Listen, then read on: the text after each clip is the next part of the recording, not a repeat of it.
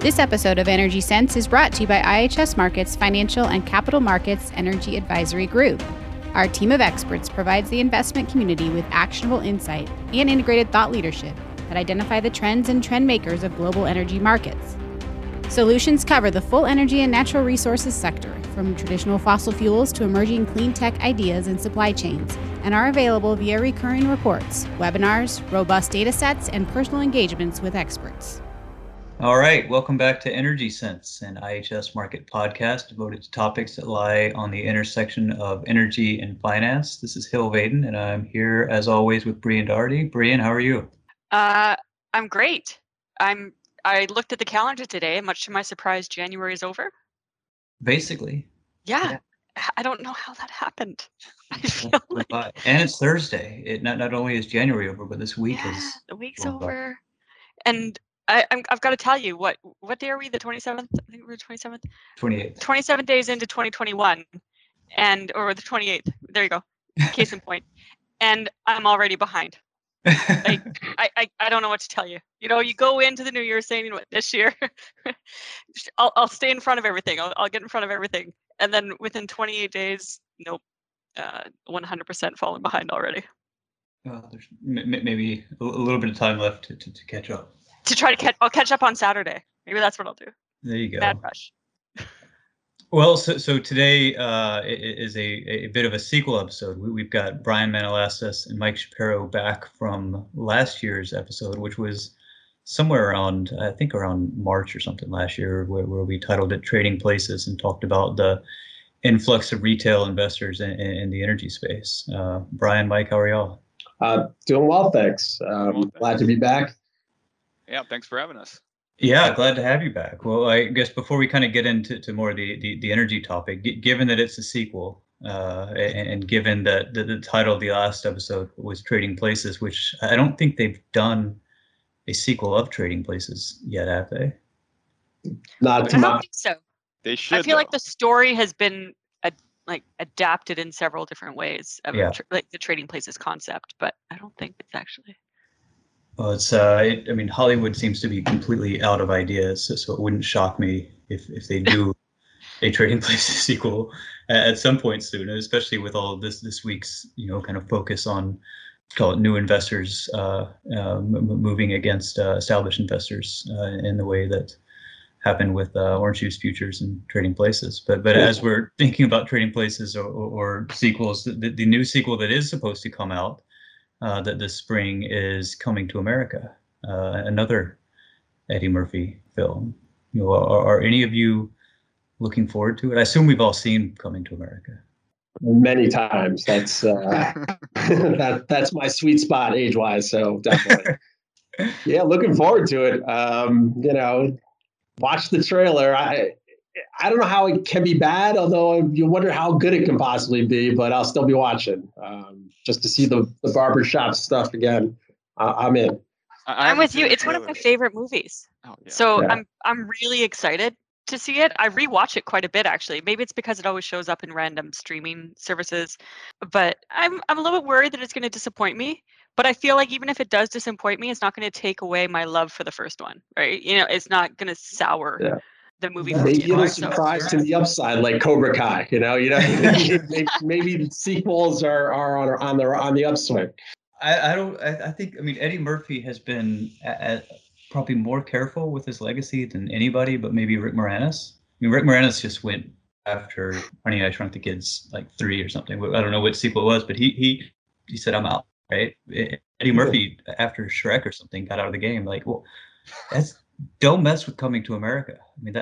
How can one improve that? That's a good point. If he's willing to come back, it's got to be good. Well, let's be honest. I'm pretty sure the paycheck is good. He probably got a few of those before that. But he hosted SNL. Was it? It was recent. Was it last year? It was pretty recent. It was very recently. It was outstanding. He is outstanding. And I don't think that I fully recognized how outstanding he was until, you're used to watching other hosts maybe. And I feel like he blew it away. And I don't think I'm particularly biased. Like I've liked his work, but it's not like I'm some sort of Eddie Murphy fan, diehard fan or anything. But I thought that he was on point I thought he did an excellent job. And so I think that he's figured out how to keep things relevant. So I've got high hopes for this refreshed version. I don't know. Brian?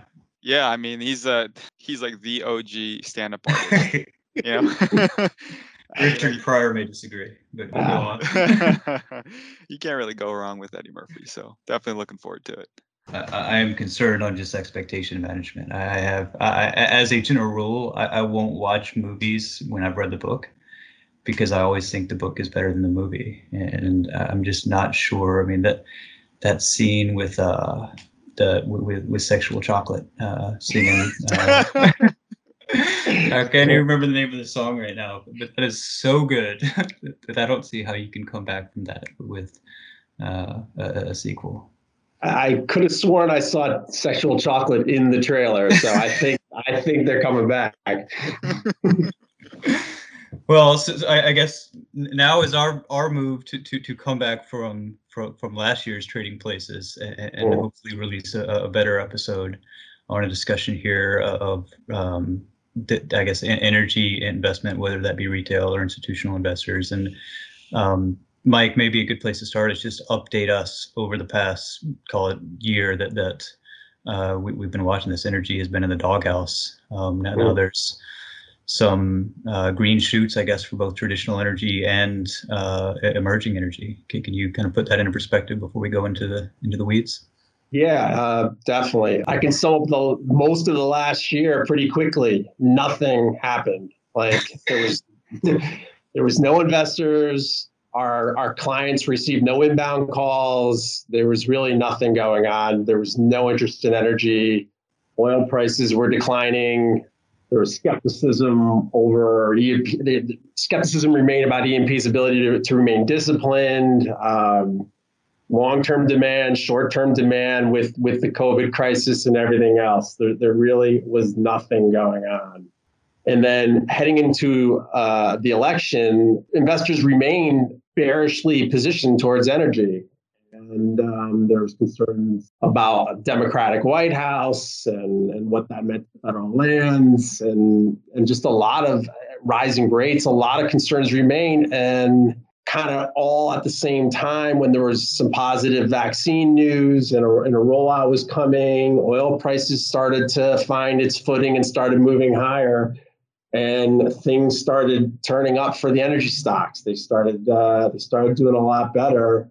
We even saw a pop up in the rig count, and off we went. And from about, I guess, early November through even just recently, even this week, energy stocks have just gone way higher. I mean, we're looking at the S&P Energy 1500 index, and they're all up 60, 70, 80%.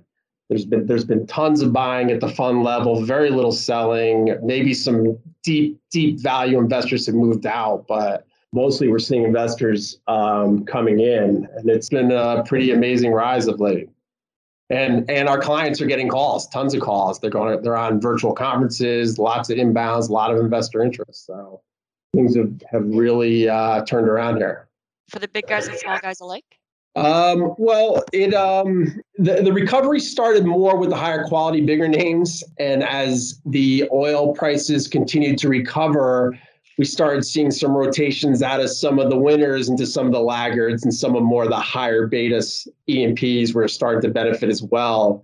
And some of the larger value yield investors were rotating some of the ones that had run and looking for better value entries with some of the laggards as well. So it was kind of a self-fulfilling prophecy, and the entire space just moved higher. In terms of momentum, Brian, are we still seeing people move into this? If everybody's moving higher, is the pace of movement changing at all?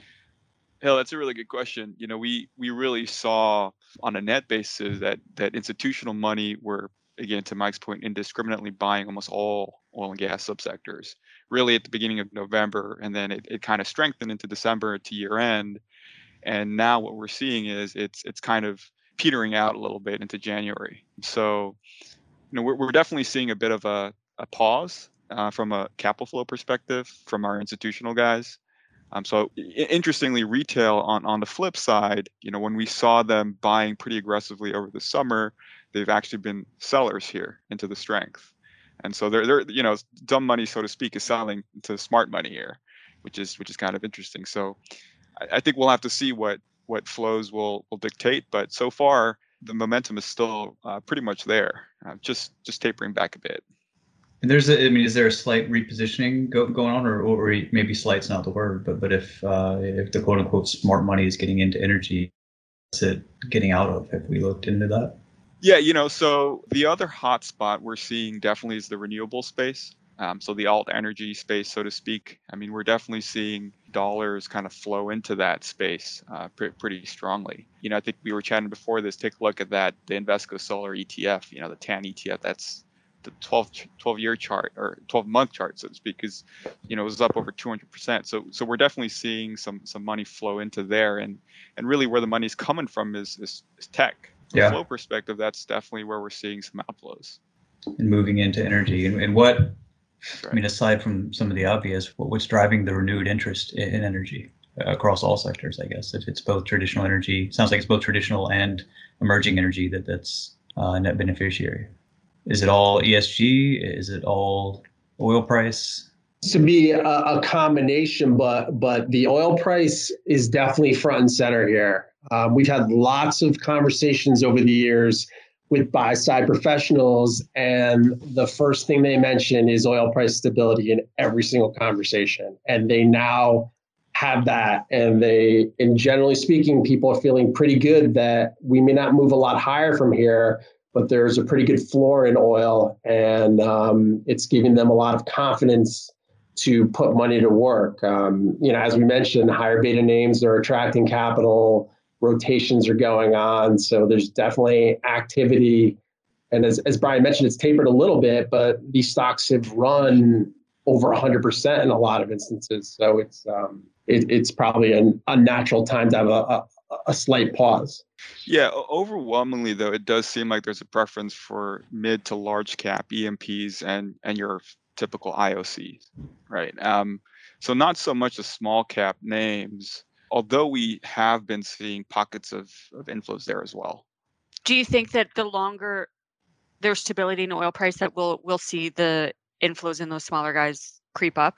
That's right. I think we definitely are seeing that. I mean, investors are moving out of the risk curve here. So definitely seeing some inflows here on the institutional side into your SMID cap, higher beta names. And you mentioned briefly, Brian, the retail institutional difference. Is there what sounds like so the institutional investors are all of a sudden becoming more interested in traditional energy at a time when the retail is losing interest in traditional? Or that's right. It's almost like they've made their dollars and they've moved on. I mean, we're seeing outflows across all your typical pure play retail accounts. Your Robinhood custodians, Schwab, TD, E-Trade, all your top retail custodians have been observing weekly outflows really since the end of September. And that's really intensified into December, while inversely, institutional dollars have been flowing in. And it almost seems like, the retail crowds kind of moved on to your GameStops of the world, your highly shorted names. It's quite interesting how really it seems like they're quite a sophisticated bunch. It's so fascinating because back when Coming to America came out, the perception of the first one, retail investors were always perceived as being kind of dumb money.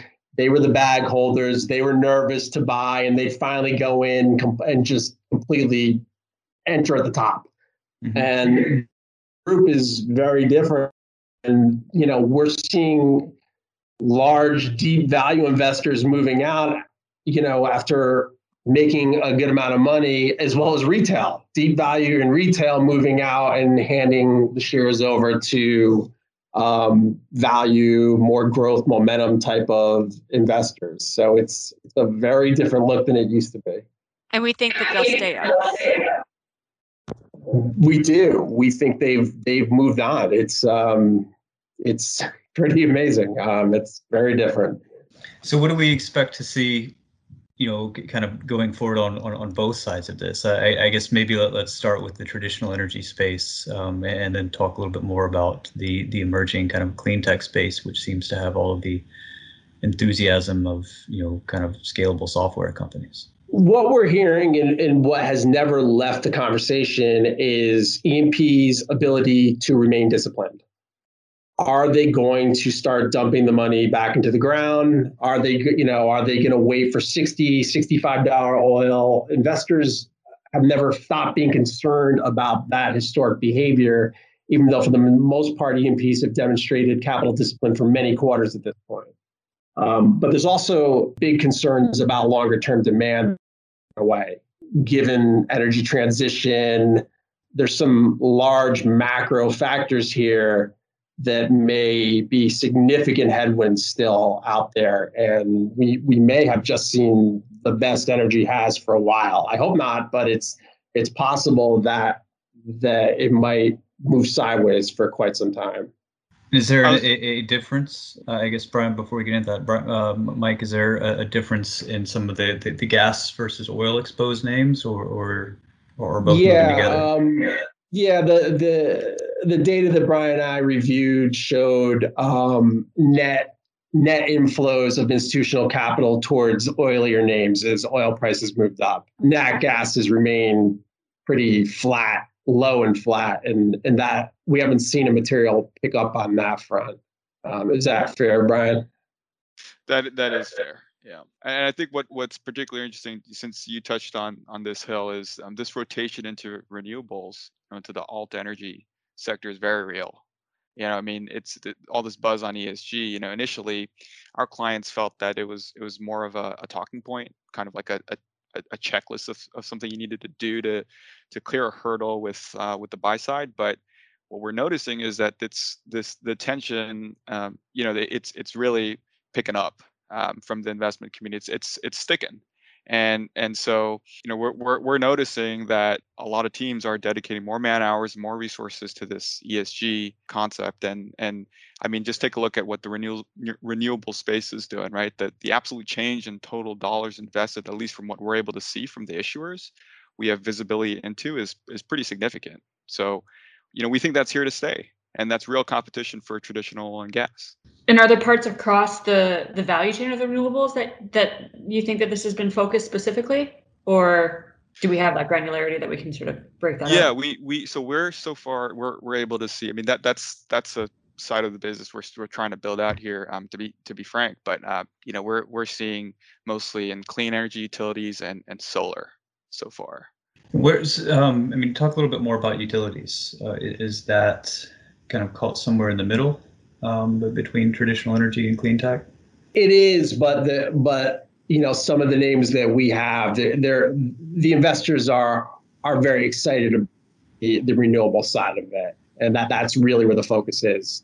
It's very interestingly, we work with an IRO, an investor relations officer on the renewable side, has exposure to the renewable side, and he's starting to see some of the old energy investors again. Some people he hasn't seen for years and years are showing up to talk about the renewables now that they're this exciting growth opportunity, and traditional energy has really become more of a yield play. It's more like it's in the seventh inning, whereas the renewables are in the second inning. And so it's just he's like, oh, so this is where you went to. This is where you've been. You used to call me all the time about oil and gas. So it's kind of funny in a way. Are you seeing any differences in the profiles of investors between the clean energy and traditional in terms of value versus growth, or is it fairly even across, call it both sectors, if they can be looked at in that way? Yeah, there's definitely growth investors moving towards renewable, and we're seeing mostly value and yield names on the traditional energy side. Yeah, Hill, that's an interesting question. I think we're seeing a lot of energy dedicated funds split their attention, so to speak, between traditional and alt energy. A lot of these hedge funds have been spending a lot more time in the clean tech area, as you can imagine, especially with energy kind of in 2020 not doing so well, or traditional oil and gas, so to speak. So I think we're seeing more of that, and you see this capital markets realigning themselves to that as well, right? The sell side and a lot of these middle market banks and analysts are increasing their coverage universe to cover clean tech. So it's a bit of a land grab right now. That's a great point, Brian. There are older specialist traditional energy focused hedge funds that are starting up new funds and almost closing the old funds or shifting a lot of the resources towards new funds focused on renewables, definitely changing their approach. Is there a risk that this acceleration in that sort of investment towards the renewable space is going to get too hot too fast and then, in essence, create a bubble? Is that something that could be on the horizon, or do we think that it's these are in for the long haul type investment strategies? I mean, I think both. I think it could be overheated at this point, and it's not that easy to switch over to solar. It's expensive. Those types of headwinds are still there on a personal, the homeowner and whatnot. But longer term, they're mandating switches over to EVs, and this doesn't seem like it's going to reverse anytime soon. So it seems longer term that traditional oil and gas is still going to be under a lot of pressure. So if we're looking at this, with the benefit of hindsight, are there any kind of surprises that we've seen and have changed the way that we're looking at the space from that kind of institutional investor standpoint? Or is, the idea, Mike, that oil prices are driving this, in a sense, kind of reconfirms much of what we've known, that no matter how different things are still the same? Yes, I unfortunately agree that without a strong oil price, we're going to lose a lot of the interest. And the stability, I guess, the perceived stability of the oil price, just, it kind of keeps us in a sweet spot for a little while. It does. The discipline that's been enforced here, basically mandated by the street, has been implemented. So it kind of creates a range where there'll be more activity in the 60s, there'll be less activities in the 40s. Global demand, long-term demand is going to slow, but the supply is controlled by that range. On the U.S. front, internationally, it's hard to imagine OPEC doing anything unusual again, given the world's becoming a little less dependent on oil than it was. So it seems like all these macro factors are pushing this into a bit of a range longer term. I think you raise an interesting point, though, because I guess it reinforces the idea of the importance that investors are playing now in potentially producer behavior, particularly within the U.S. onshore, right? That they're going to be disproportionately penalized if they start growing too fast, because the investors will start pulling out. And I think maybe the behavior that you've just described really actually does reinforce that thesis that everybody thinks it, but your data is actually really starting to show it now. So what I'm hearing from you, and please tell me I'm wrong here, that if oil prices start going down, which would probably be because oil production ramps up, right? Then we would see a retrenchment again in the investors pretty quickly.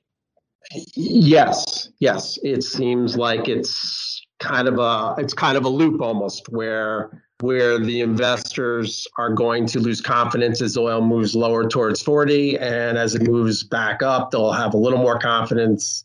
Yeah, it seems like the whole space is sort of locked into a range for the time being. I'll jump in here real quick. If real-time capital flows is an indicator of what's to come in the near future, I think what's interesting is we're seeing institutional capital become a lot more sensitive than historically in the past. And remember, like, the entire shareholder composition for your average E&P, or even just across the spectrum, has changed significantly, right? Retail ownership has increased over time, and while that has been on a downward trend, it's still relatively high, compared to where it was a couple of years ago. So because of that, ratio has changed. I think what we're really seeing is, to Mike's point earlier, that there is a lot more sensitivity here I mean, the momentum can shift literally in a day.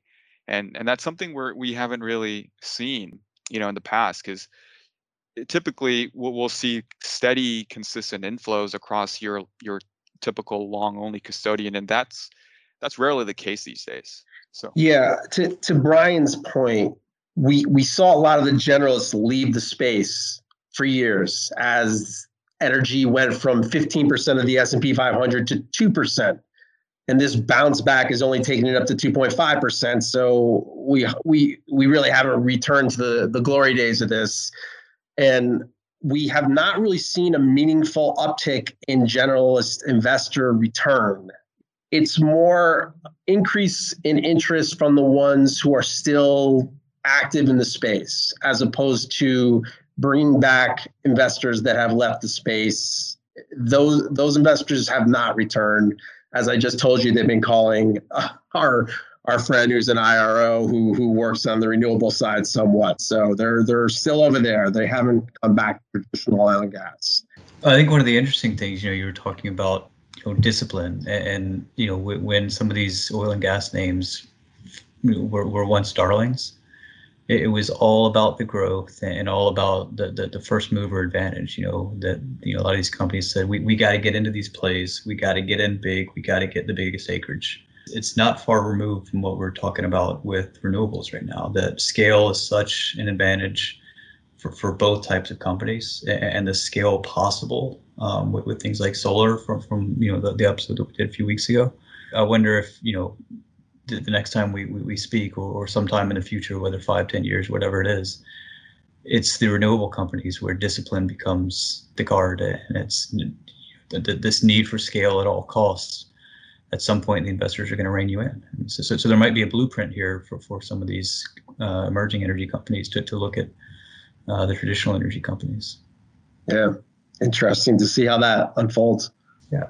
Well, I guess that's a decent place for us to leave this as a setup for a future sequel. Maybe we can do this like the whole Rocky series, which I think is in like Rocky. What you're now Apollo. Apollo 2 was effectively Rocky 4-2, but a weird sequel to have called it that. So maybe we can come back with a Trading Places 7 or something. Jason, I guess, was in multi. Is that probably the longest running sequel series? Friday the 13th. Not that I've watched them, but Fast and the Furious has become a pretty big deal. Yeah.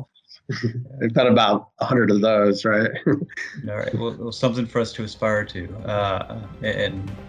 So Brian, Mike, thanks both of you for your time. Brian has been having some technical difficulties, so if you want to say goodbye and wave, and otherwise we will pick this up the next time. I'll give a wave.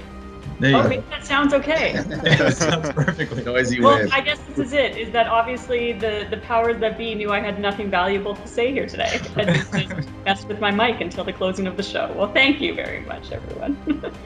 Thanks for having us, guys.